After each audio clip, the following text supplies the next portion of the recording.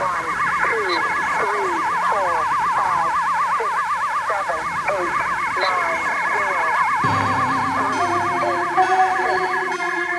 never got any money from you. UFO might just as well stand for unprecedented financial opportunity. Be normal. This is The Saucer Life, a podcast in which we examine concepts, events, or people orbiting the world of flying saucers. Few preconceptions, snark when justified, no belief, no debunking. Today, we're finishing up the story of the Gulf Breeze 6 and the subsequent work of Vance Davis. Now, if you missed the first part of our look at the Gulf Breeze 6 story, go back and check that out. Otherwise, you might be a little bit lost. But just as a brief recap, in the summer of 1990, 6 soldiers who were stationed at an army base in Augsburg, West Germany, as it was at the time, abandoned their posts and headed to the United States, eventually winding up in Gulf Breeze, Florida. They were subsequently arrested.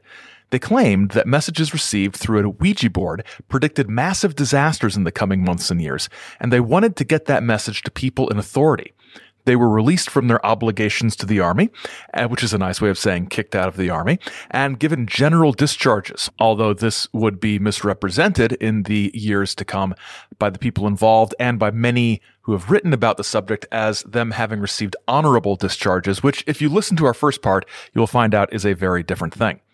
Now, for the most part, the Gulf Breeze 6 tried to get back to some kind of normal after that. But Vance Davis kept running with the ball and seemed to have attempted to build some kind of post-Army career out of the experiences that he had. And that's what we're going to look at today.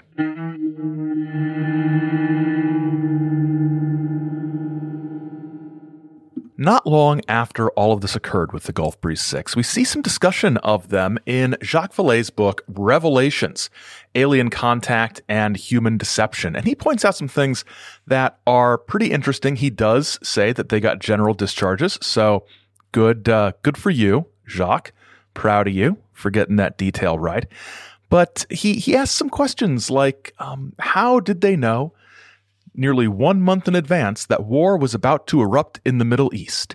And this is something that comes up a lot, that they predicted the Gulf War, which began just a month after this whole Gulf Breeze 6 thing happened. But looking in the actual documents from the Army, which are reproduced in the back of Vance Davis's book, which we'll get to in a little bit, they don't actually, in those documents or in news stories and things, talk about a war in the Middle East in specific enough terms to really make me think that that's what they were predicting. So here's the thing.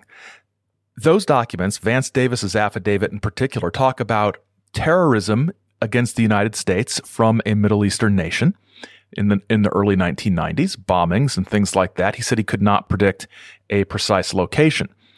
Now, even if the prediction about the Gulf War in particular that he would talk about later, that they did get this prediction right, even if they had made that prediction at the time, even if that was a prediction that came about in May or June of 1990. Here's the thing. Vallée asks, how could they have predicted the Gulf War? Well, let's just look at some headlines around the world for May and June of 1990. June 18th, Mideast cauldron heats up again. June 1st, Iraqi summit offers old hostility. May 27th, Iraq's weapons craze threatens Middle East peace. June 2nd, Iraq's nuclear clock keeps ticking. May 1st, arms for the Middle East, the foreign pipeline. May 9th, 1990, Iraq says it can make nuclear triggers. Now, and Israel takes Iraqi claim at face value. Now, it may seem kind of cliched to say so, but even if there were a very specific prediction about a war in the Middle East involving Iraq that was published so people could see it, and we would have evidence of people seeing it, before the actual Iraqi invasion of Kuwait in the late summer of 1990, I'm not going to say it's an even money bet that just paying attention to the news, especially foreign policy press and what foreign policy analysts are saying. I'm not saying it would be an even money bet or anything like that, but it's a pretty safe prediction to make. And as with all predictions, and or prophecies, you can always say that, well, something changed. Vallée also questioned in Revelations about why the government was so lenient on them when they had gone AWOL. We talked about that in the last episode, but he does raise some good points that there might be some collusion, some manipulation going on with the whole situation, which I think is a reasonable thing to think. So, what does Vance Davis do next? Well, he gets married, they move out to Albuquerque, and he starts lecturing and teaching and talking about his experiences on the local scene. And then in 1994, he does a conference presentation at let me make sure I get the name of this conference right, the National New Age Cosmic Conspiracies and UFO Conference, put on by Timothy Green Beckley at May 20th through the 23rd at the Travelodge at the Zoo, San Diego, California. Subjects include, according to the official program, alien implants, UFO secrets of the Third Reich, underground bases, time travel, Earth changes, crop circles, aromatherapy, channelers, Area 51, and angels. Let's see if you can spot the thing that doesn't seem like it belongs, like aromatherapy. In any case, Davis will be presenting the Saturday evening keynote in his first public appearance ever, it is said here, and he'll be doing a workshop on Saturday at 3 p.m., Guess who's helping him with the workshop? It's a guy named Sean David Morton, who had some predictions of his own over the years. We've got to do a Sean David Morton episode at some point. I'm not sure my stomach's up to that, but we should probably do that at some point. According to the 2-page spread in the official program for the conference, Vance Davis was the formerly of military intelligence and leader of the Gulf Breeze 6. So what does the official program have to say about all this? How does it describe what the Gulf Breeze 6 were up to? According to his own account, it all started when Davis and the others began to receive psychic warnings about forthcoming Earth changes and an attempt by covert elements within the military to establish a multiple jurisdictional task force that would restore law and order by breaching the U.S. Constitution and replacing the FBI, the National Guard, FDA, DEA, and IRS with a national police force known as the Black Guard. As Davis later revealed, "We were told we needed to get out of the military because they said it is not going to be good in there. We asked why, and the response was because they are going to start marking soldiers, and they didn't want us to get marked." The program goes on to explain that Davis still doesn't understand how the entire affair got, quote, so far out of hand, and he says that, quote, "There's a possibility that forces loyal to the New World Order were working hard behind the scenes to foster a disinformation campaign against the soldiers that went way beyond the norm, clearly showing the near mass hysteria that was being conveyed by the military in what was seen by them as a clear breach of security," end quote. Now, I don't know. It didn't seem like there was that much hysteria in the press about it. There were a few wire service reports, some local newspapers and Gulf Breeze talked about it, but, it was a weird little thing. You got some Army folks who are kind of culty, and they went AWOL, and then they were caught. That's about the whole story as far as the press was concerned. But now, 4 years later, and without those newspaper reports to hand, most people would just read that and think, oh, wow, yeah, it must have gotten really blown out of proportion if they say so like that. The article in the official program recaps Jacques Vallée's concerns from the Revelations book. And then it does quote this from Vallée that one of the things that happened that was very interesting was a local media outlets in Florida, and I think Jim Mosley originally reported this, local media outlets in Florida received a teletype that read, "U.S. Army, free the Gulf Breeze 6. We have the missing files, the box of 500 plus photos and plans you want back." So there's some indication or some suspicion that the Army released them because they didn't want this information, whatever this box of 500 photos and plans was, out in the public. So Vance Davis also talks a little bit about what he sees as the danger in the future for America.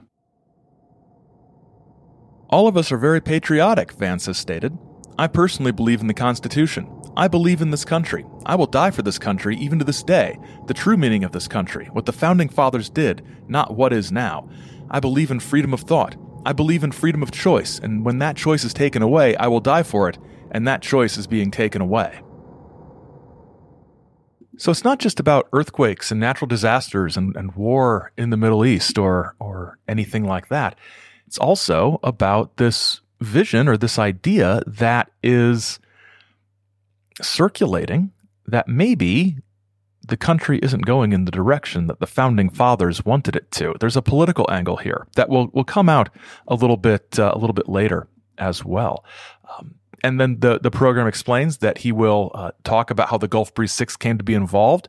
He will reveal the possible identity of the Antichrist, the existence of various races of alien beings who continue to arrive on Earth, our economic future, collapse of society, and much, much more. Well, after the collapse of society, I don't know what else much more there might be.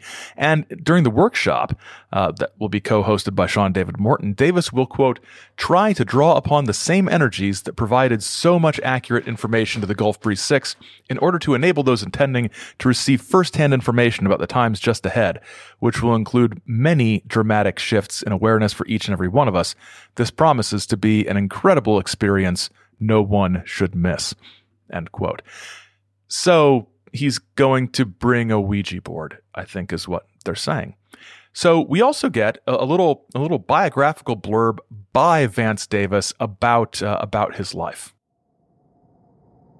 I was born in Wichita, Kansas. I'm now 29 years of age. I'm a graduate of Silva Mind Control. That is how military intelligence and the NSA knew about my abilities when I went into the military at age 18. I was in for around 7 years until I went AWOL to bring events and happenings that are to occur in the next 20 years. Our true goal, which is to start at this time, is to share the new thought and prepare those in the world who are not in these groups. In July of this year, I am publishing a new magazine called The Keepsake Forum. I am also working on a 300-page book about my wife and I and the events of 1990 and beyond. I hope to have it completed in May of this year. I can be contacted at Box 13406, Albuquerque, New Mexico, 87692-3406. I've not been able to find any issues of the Keepsake Journal. When I search for it, all I get are online discussion boards about Hallmark Christmas tree ornaments. Also, something I can't find is the actual speech that Davis gave at the National New Age Cosmic Conspiracies and UFO Conference in 1994. If anybody has that somewhere, I don't know why you would, but if anybody has that, please let me know. I would love to take a look at that. A couple months after this conference, in June of a month after the conference, in June of 1994, Vance Davis had the first of his, what I believe are 2 appearances on Coast to Coast AM with Art Bell. And this is early Coast to Coast, back in 1994. So it's kind of interesting to see that. And at the beginning of the episode, Art is, talking about how he remembers all of this happening at the time in 1990. I wonder how many of you remember a story that was circulating, a strange story that was circulating, about 6 GIs, 6 military folk, who somehow, and we're about to get the story, by the way, got together, used a Ouija board, went off on some sort of odyssey, AWOL, and then were strangely, inexplicably, given an honorable discharge. None of the story made any sense to me. I was always trying to reach out and find out more. This evening, whatever, we're going to do that. We're going to find out more because I have a guest who was one of the 6. His name is Vance Davis. Oh, again with the honorable discharge nonsense. Art, I expect a higher standard of broadcast journalism from the man who brought us, I don't know, Mel's Hole and Too Much Al Bielek and John Lear. In any case, once Davis is on the show, they run down the basic story, and they get to the Ouija board stuff, and Art asks some questions about how these communications went. And it's interesting because it's nice to get this sort of insight into the entire process, because we didn't get that with the government documents and the newspaper articles. All right, so tell me, how did it go exactly? I mean, here it is, moving around. You ask, no doubt, who it is or what it is, and what answer did you get? Well, we got introduced. Basically, she said, and it was a woman. It felt very womanly, I guess, in the way it was moving. A person named Sapphire. And we asked who it was, and she, where she was from. And she basically said she used to be a woman from Georgia, believe it or not. Georgia. Yeah, so it was someone in the other realm, which had me and both Ken and most of us really spooked because we're talking so-called to a dead person. Stand your hair straight on end, I'm sure. Yeah, I think we ended up getting a few more questions and we quit for the rest of the night. The name Sapphire did turn up in Ken Beeson's affidavit as the name of the being that the six talked to through the Ouija board. And here's another question. We've got the spirit of this dead woman, and this would change over time, exactly who all they were talking to. Not just change, but expand and get more complex. At this point in the Art Bell interview, they're not talking about talking to the Virgin Mary, which was talked about in the original affidavits and reports and things like that. But there's one really good question that Art asks that Vance's answer for isn't terribly satisfying. What did you ask, by the way? We basically asked who she was, where she was, and what else? And why are they contacting us? Why were they talking to us? And we were basically given the answer because we wouldn't listen any other way. The we there that he's referring to is humanity wouldn't listen to the messages any other way without this means of communication, which I always think is such a strange thing. Well, why are you communicating with me? Sapphire from the Ouija board who used to live in Georgia, or Orthon of Venus, or whoever. Well, you are somebody everybody will listen to. We cannot go to the leaders. We cannot go to the masses. We need to speak through people like you. Why? Why do you need to speak through people like whoever? Why not?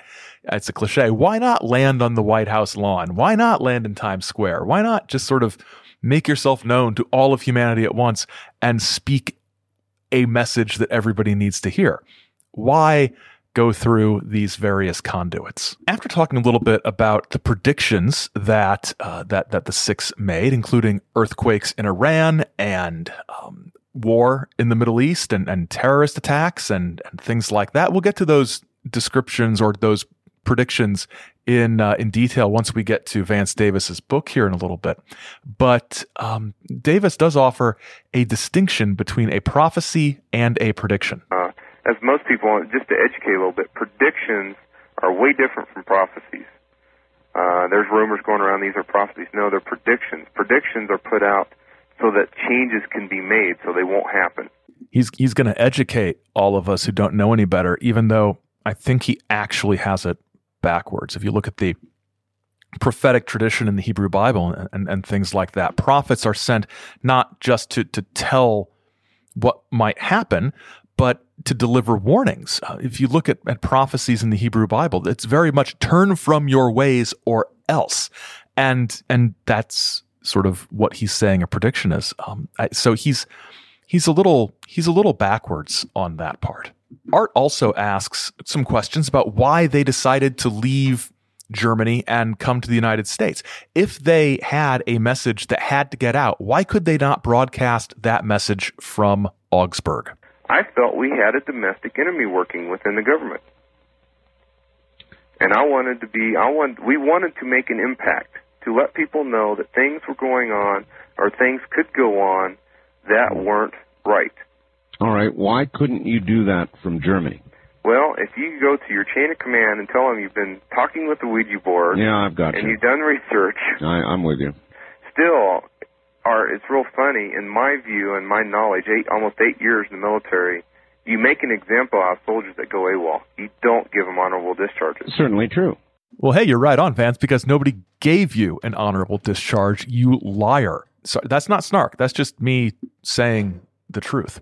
So in addition to the usual Art Bell back and forth with the interviewee, we also have some callers. There are some callers who call in, as is Coast to Coast AM's.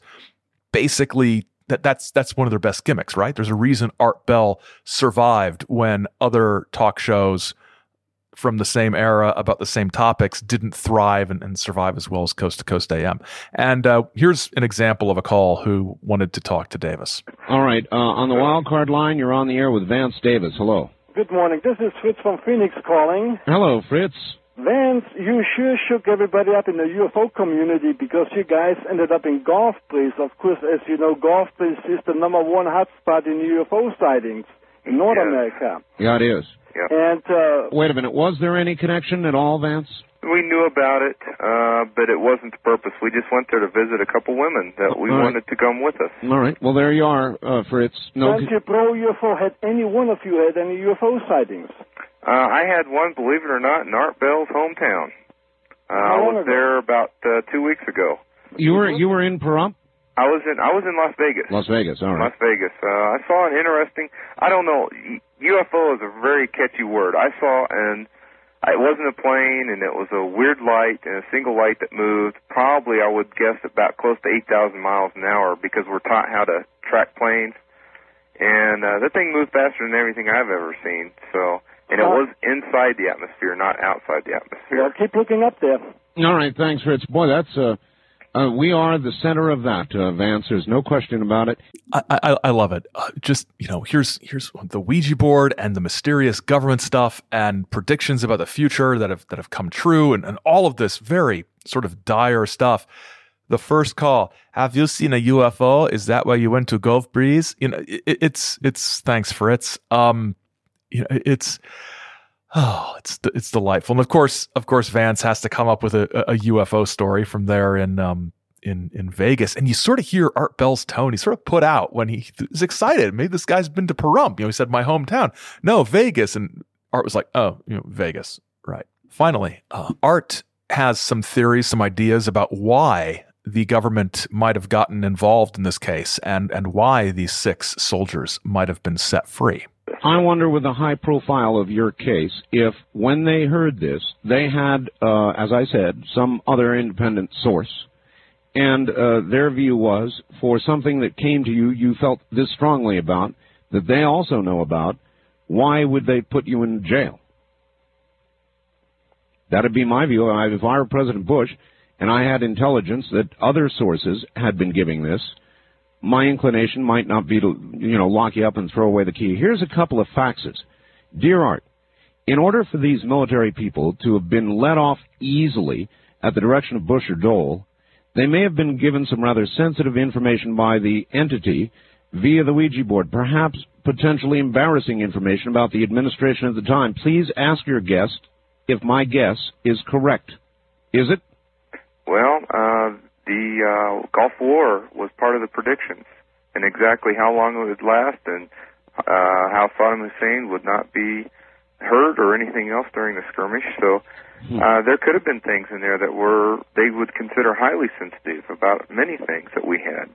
As usual, everybody's making much more of a big deal about the fact that they didn't, get life in prison for going AWOL than actually was the case, and that's intentional. You sort of, you want to gin that up because you can sort of make yourself more mysterious and make things more of a conspiracy and what's the real secret behind all of this? We'll see more of that after the break when we get to Vance Davis's book, Unbroken Promises, a true story of courage and belief, which is the most generic book title I have ever heard. He wrote it along with a guy named Brian Blashaw, about whom I've been able to find nothing, but according to the Dust Jacket, he's a writer and researcher who lives near Seattle. That's all I know about Brian Blashaw. So after the break, we're going to get into Unbroken Promises and Vance's second and I think final appearance on Coast to Coast AM in 1998 with none other than Richard Hoagland.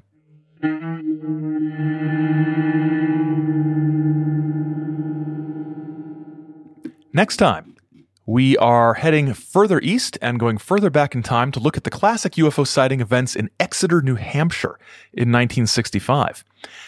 If you like The Saucer Life and you want more, you can support us in exchange for bonus content from both this show and our other Chizo Media show, Great Lakes Lore. You can check that out at patreon.com/ChizoMedia or via the link in the show notes or just Google Saucer Life Patreon. That'll all get you there.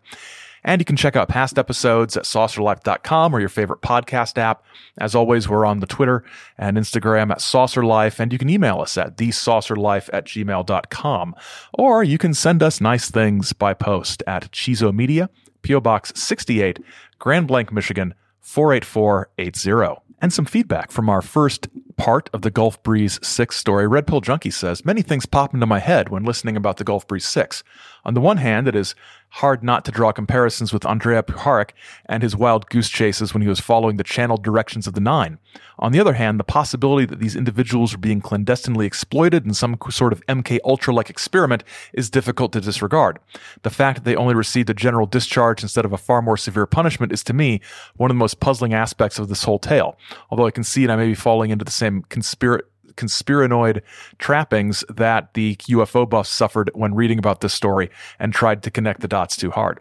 But there's also the fact that these guys worked in cryptology for Army intelligence. They were literally trained to look for hidden messages, and people involved in the military are just like us, curious, fallible, subject to the same anxieties and uncertainties about the future. And people nowadays don't understand how scary the 90s were. The fall of the Soviet Union, the LA riots, Saddam invading Kuwait, and just as susceptible to psychological and psychic manipulation as the rest of us. Just look at some of the people responsible for the modern push toward disclosure. Well, that second part, absolutely. You get involved with stuff, you start looking for secrets, you start looking for hidden meaning and hidden messages, and you can go down some interesting rabbit holes or be led down some interesting rabbit holes.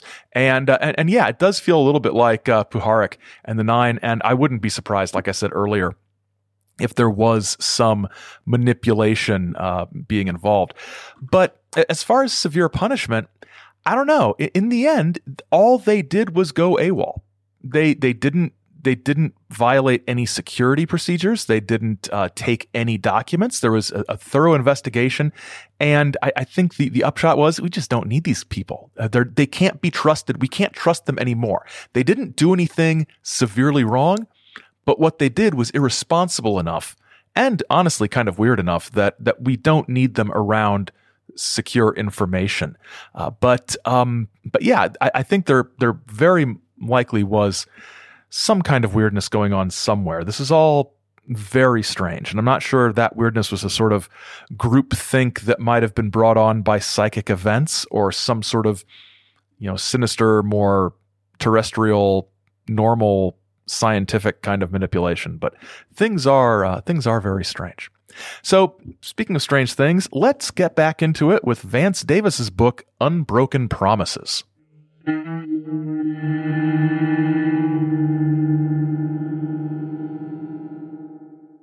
So in 1995, Vance Davis and the co-author Brian Blashaw released Unbroken Promises, A True Story of Courage and Belief. And there is a quote, or a quotation rather, quote is a verb, quotation is a noun, on top of the dust jacket that says, "I will support and defend the Constitution of the United States against all enemies, foreign and domestic." So you can tell this is going to have a little bit of a political bent, like we saw in the in some of the earlier material. Now, we're not going to go through this book extensively.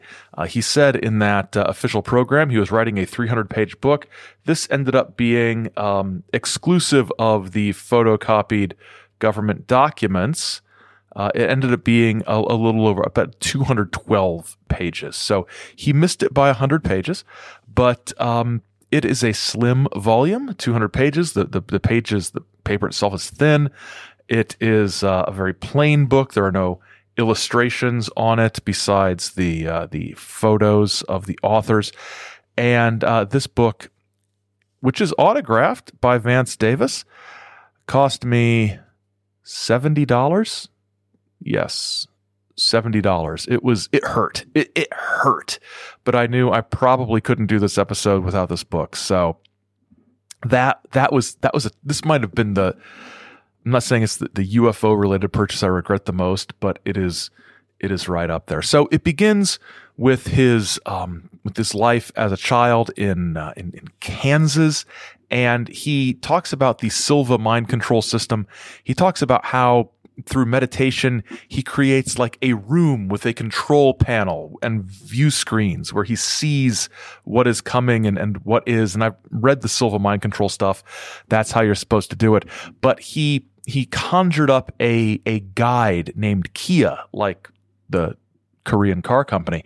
And so Kia gives him information, and it's usually pretty boring, benign stuff, but it is almost like a contact experience sort of thing. There are heavy religious overtones to this. During one of his Silva mind control excursions, he comes to get acquainted with a very sort of well put together man who he refers to as Mr. Perfect, not Kurt Hennig from his old WWF days, but a physically perfect human. And it turns out, obviously, that this is Satan, and whose real name cannot be mentioned. So that assumes that Satan has a different name somewhere. But Satan calls out Vance Davis as being one who will fight on the side of Jesus in the great war that is to come. So even early in the first 50 pages of the book, Vance is sort of big upping himself as, Jesus's sort of corner man in the battle against the devil. For the most part, the book tracks the story that we've heard on Coast to Coast, the story that we've heard in the official guide or program for that conference, but it dwells more heavily on the religious aspects and the fact that they did sort of get communication from an entity claiming to be the Virgin Mary. And Mary has some concerns. Mary expressed her concern about the statues and other images of her that are found in most churches. It encourages people toward idolatry instead of focusing their attention on the Creator, who alone is deserving of our worship. She does appreciate our prayers, though, especially the Rosary. Mary said that prayer helps many souls to move up the ladder. Love is the strongest force in the universe, she told us. When someone passes from one space to another, fond memories and prayers help push the soul forward. Negative thoughts, on the other hand, can sometimes trap a soul in this space without a body. Do you mean ghosts? Annette asked. Mary replied, yes. They cannot move forward on their own and must be helped. She added that some can become very hurtful in this space. Why aren't they just sent to hell? Ken asked. Mary replied that hell has not been created yet. She urged us to read the Bible. That was a very charitable way for her to say it, since most of us hadn't a clue as to what most of the Bible said. We did investigate it, however, and discovered that hell will not be created until the judgment. Mary reminded us that no one knows the time of the judgment day, that even the guardians were not privy to such information. We were about to ask Mary about who or what these guardians might be when she rather abruptly said her goodbyes. She said that she would talk to us another time, but more important business needed to be discussed, that the guardians were anxious to talk to us and to teach us. I'm not Catholic, but I don't know. It seems like the Virgin Mary would be, down with the Rosary and everything. But I don't know. It's weird that the Virgin Mary would have such a sort of heterodox conception of hell and judgment. It's such a, I don't know. It just seems like very much a Protestants appropriating Catholic ideas kind of thing to hear. And not that I've really got a dog in the Catholic appropriation fight, but it just seems a bit odd. There are others besides the Virgin Mary and Sapphire that talk to the Gulf Breeze Six. One spirit who talked to them through the Ouija board was a fellow named Timothy, and Timothy was dropping some knowledge on them about what might be coming in the future. Timothy began his part of the session by stating that the United States government was going to fall within the next 10 years to be replaced by something called the New World Order. None of us had ever heard the phrase, and we were all struggling with the idea that the greatest country in the world could go down the toilet, especially in such a short period of time. Later, after my arrest, my grandparents gave me a book by Pat Robertson called, you guessed it, The New World Order. It was not pleasant reading, nor was it fiction, nor was it anything we can afford to ignore. The more we learn about this order, the more nightmarish it becomes. A major problem lies in the fact that the United States is no longer the world power that it once was and has no security backing its money. The United States, for the last several decades, has spent more than it earned, and the same thing has happened to our government that happens to any other organization that is fiscally irresponsible. The exact words were, "The USA is bankrupt." The financial slide became apparent in the 50s, so our august leaders in their infinite wisdom took our economy off the gold standard, and the Federal Reserve brokered the sale of all the gold to various banking interests around the world. It soon became apparent, however, that those various interests were actually closer knit than imagined. The U.S. was forced to borrow to pay its debts, and then began to borrow to pay the interest on those debts, all the while incurring more and more debt. Ever tried floating your credit cards? Same thing, but on a monumental scale. Sapphire explained that Congress has no real power anymore, and that the real power lay in the hands of the bankers. You know, you pick up a book, or you drop $70 on a book, and you think you're getting the inside story of what these Intel insiders knew that made them flee their assignment to go to the United States to tell people the truth about what they'd learned from the Ouija board, and you get a bunch of stuff about the gold standard and the international bankers and the New World Order, and you just sort of realize that time is a flat circle and nothing really matters.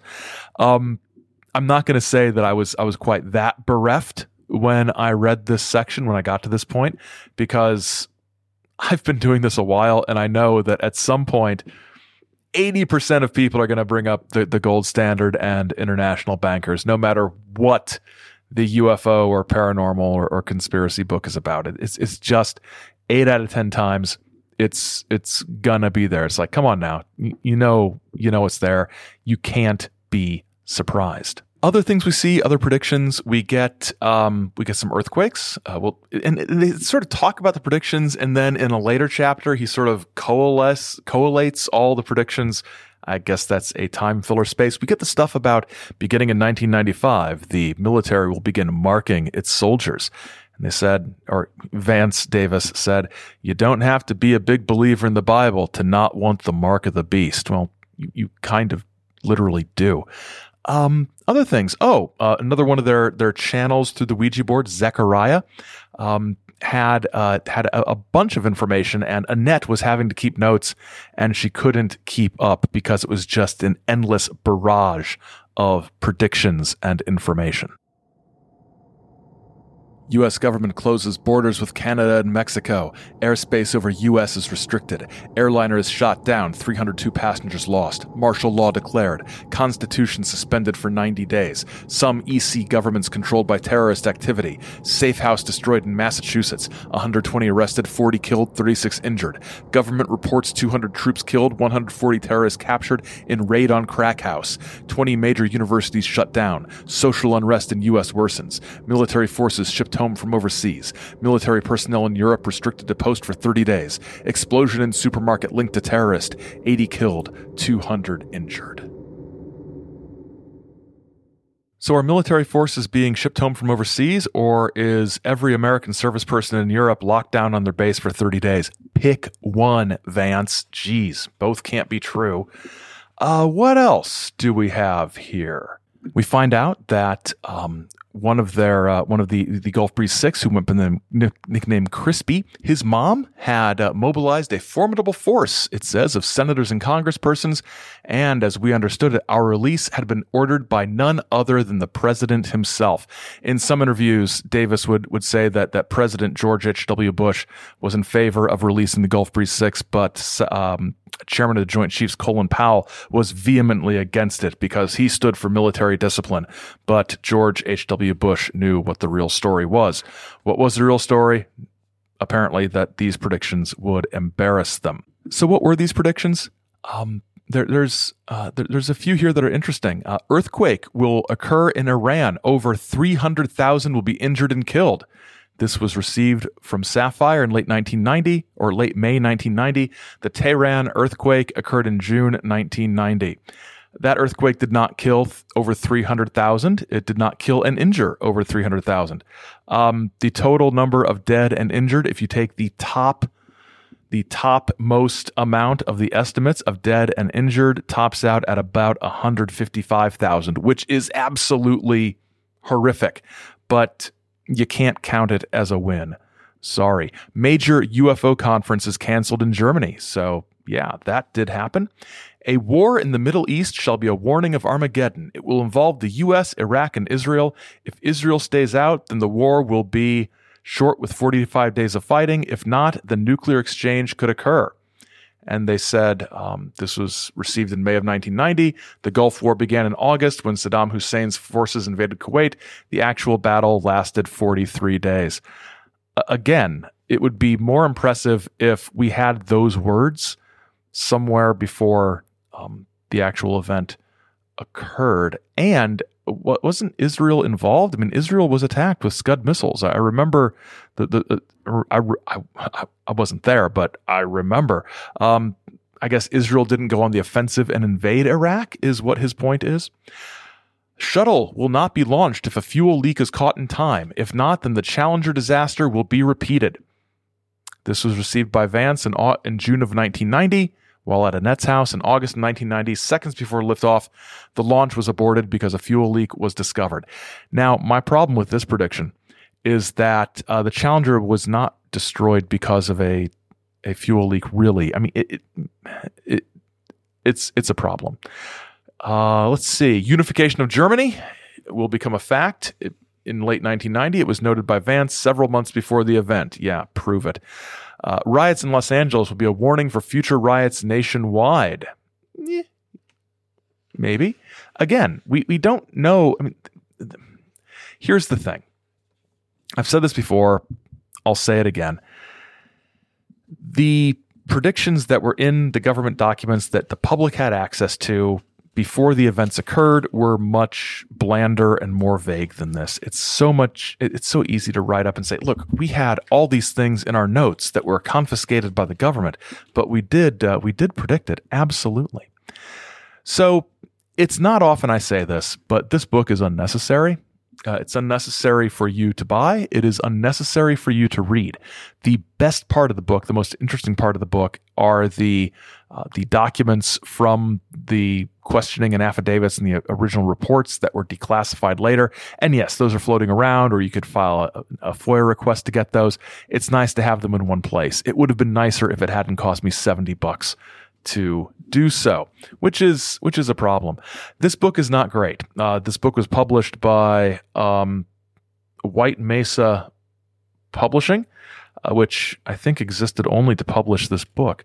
But after this, Vance Davis would sort of go away for a while, and then he would surface in the strangest place on Coast to Coast AM with Art Bell again in 1998, this time sort of brought or rebrought to Art's attention by Richard Hoagland, the Face on Mars guy. And we're going to do a Richard Hoagland episode at some point, probably right before we do that Roswell episode. That will be the harbinger of the end of the show. But got some clips from this, and it's interesting because if you're familiar at all with Richard Hoagland's shtick about hyperdimensional physics and the face on Mars and NASA cover-ups and Freemasons and things like that, it's weird to hear him talking about this kind of stuff, but he works Vance Davis's material into his whole shtick. And to start off, before Vance even appeared on the show, there was a little bit where Hoagland talks about what science is and how science works.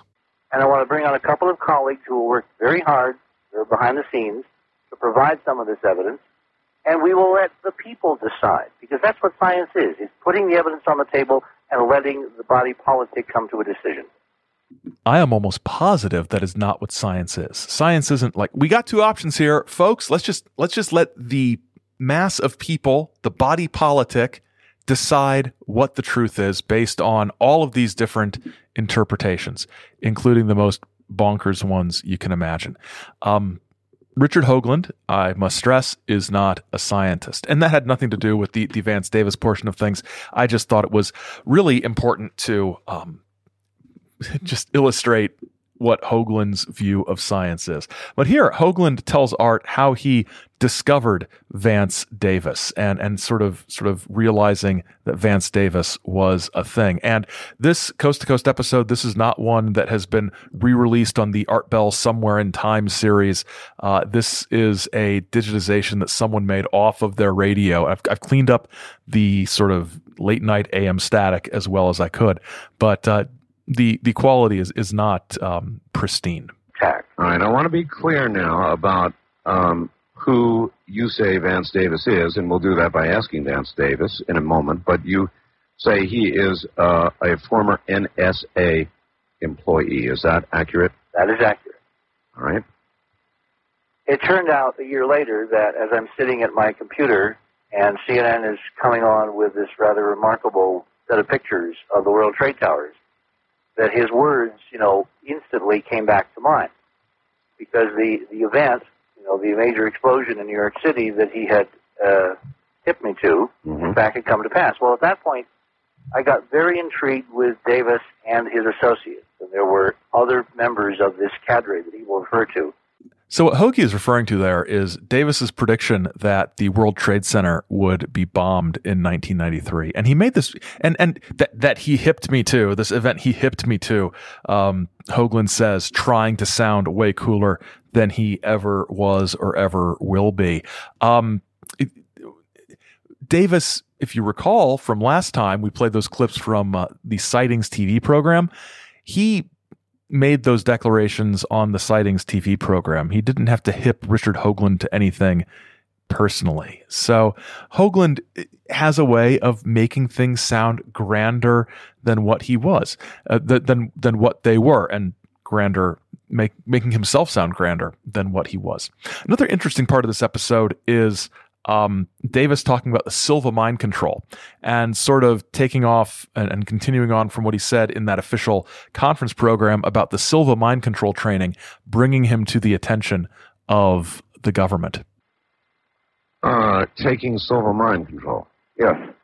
By Jose Silva out of Laredo, Texas. Yeah, I'm familiar with it. Yeah, I took that class when I was a teenager, when I was in high school. My parents put all of us through it. My whole family took it. All right, so you're now suggesting that had some bearing on why they picked you. It had a possibility. And in my mind, I'm like, wait a minute.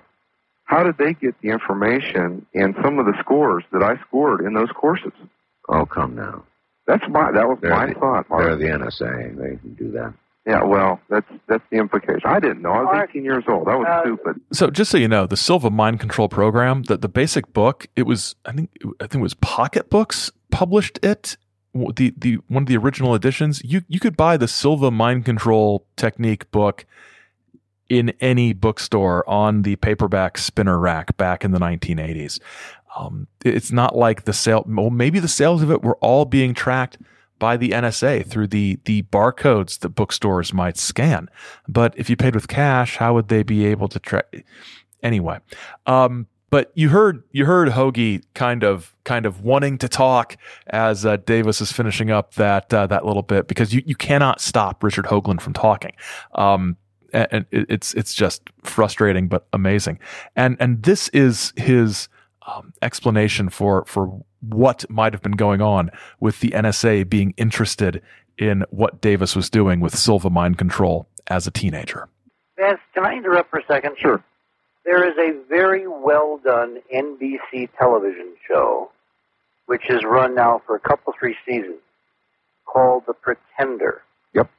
And the concept is young children singled out as having special talents or abilities or potential, and brought up in an isolated environment to serve something other than normal society. Okay, well, that makes sense. No, it doesn't.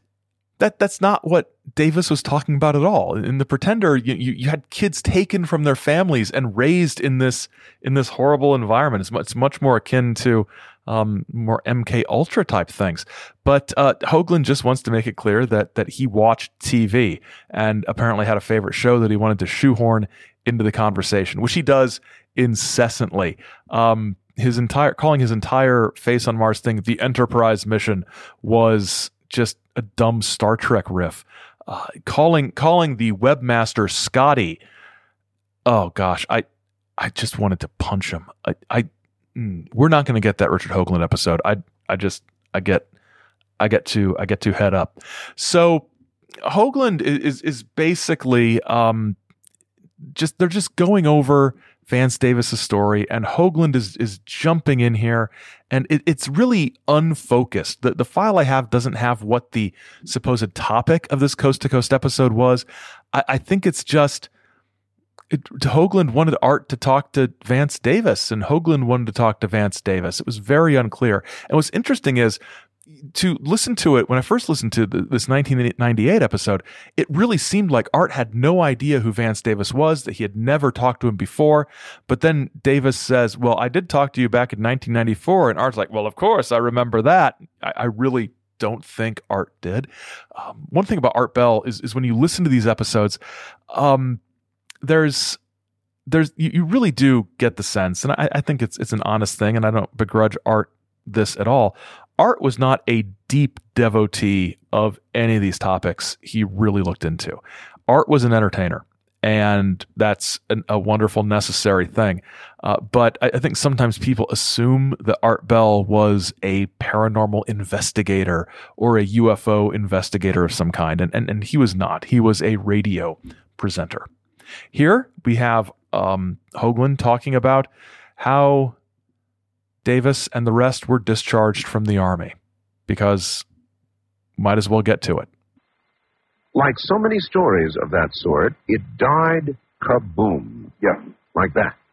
it did. It's like an axe fell on it and cut off. Let me interrupt here, okay?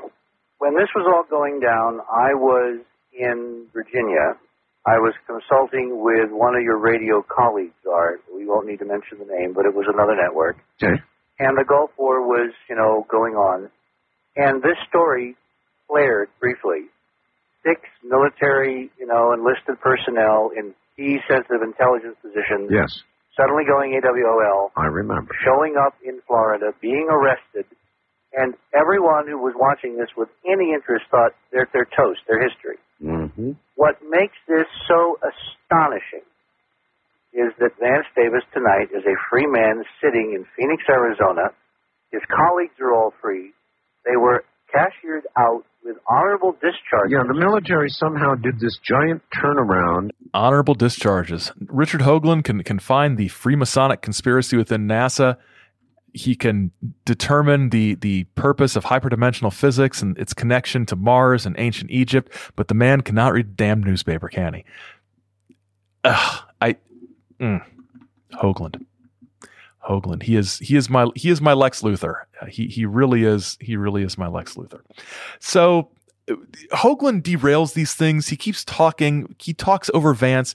Can I interrupt? Can I interrupt here? Constantly, to the point where at the top of the second hour, Art has to sort of reset and reboot the episode. All right, let me relaunch the program this way. If I heard correctly, and I do think I heard correctly, Vance Davis, who was former NSA, has said to Richard and myself and all of you just now that myself, as well as Vance, as well as Richard, are all unwitting dupes of the government behind the government. That is what you said, is it not? That is what I said. And the media falls into that category also. So Art and Vance are trying to get it back to Vance's original points in his book, in his previous appearance on Art Bell, about the danger presented to the nation by the fake government or what have you. And Hoagland just keeps bringing it back to all sorts of other things. And he wraps it up by talking about by addressing a concern that a Coast to Coast listener raises. Art, the Gulf Breeze 6, and that's what you were called, Vance. You were one of the 6, right? The Pensacola News Journal, yes. Called you the Gulf Breeze 6. Were given honorable discharges after they handed over 1,500 pages of notes. These pages contained predictions that were made in 7 sessions using a Ouija board. Clearly, With all due respect to Vance, he is not as credible as Major Dames. For Richard to prop up Vance as a reliable source is questionable. Either one of you can. May I hit that straight on the head? Yep. If we are dealing with an unconventional physics that allows us to transcend space and time and view events halfway around the world, Russian submarines, all the interesting skullduggery that Ed and his colleagues were involved in, yep. and the people at SRI before, yep. and Hal Puthoff before that, yep. and Vance after that, yep.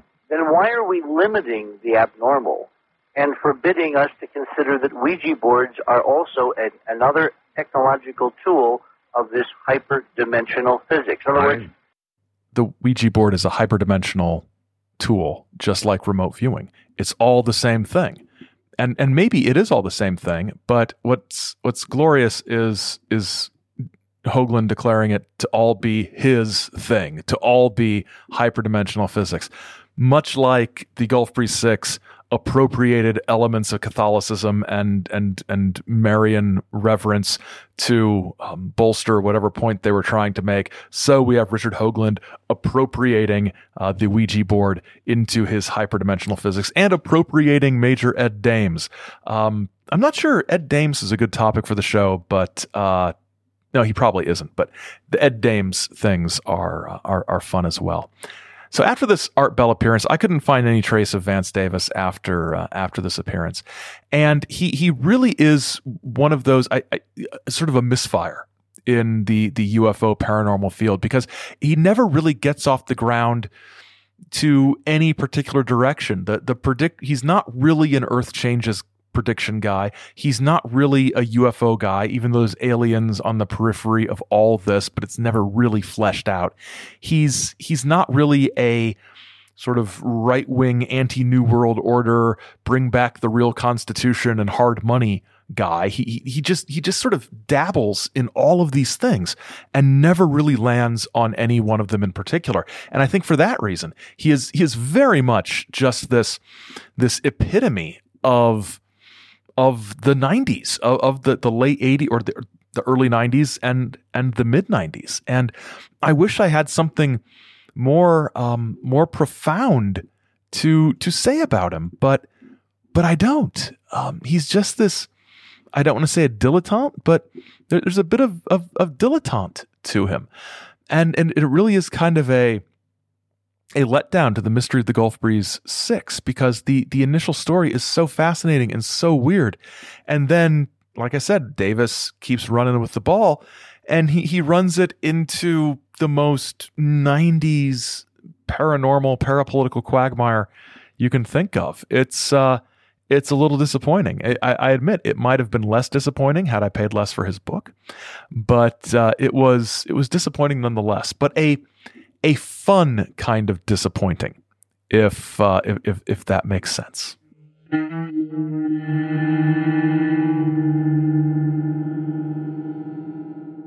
Thanks for listening.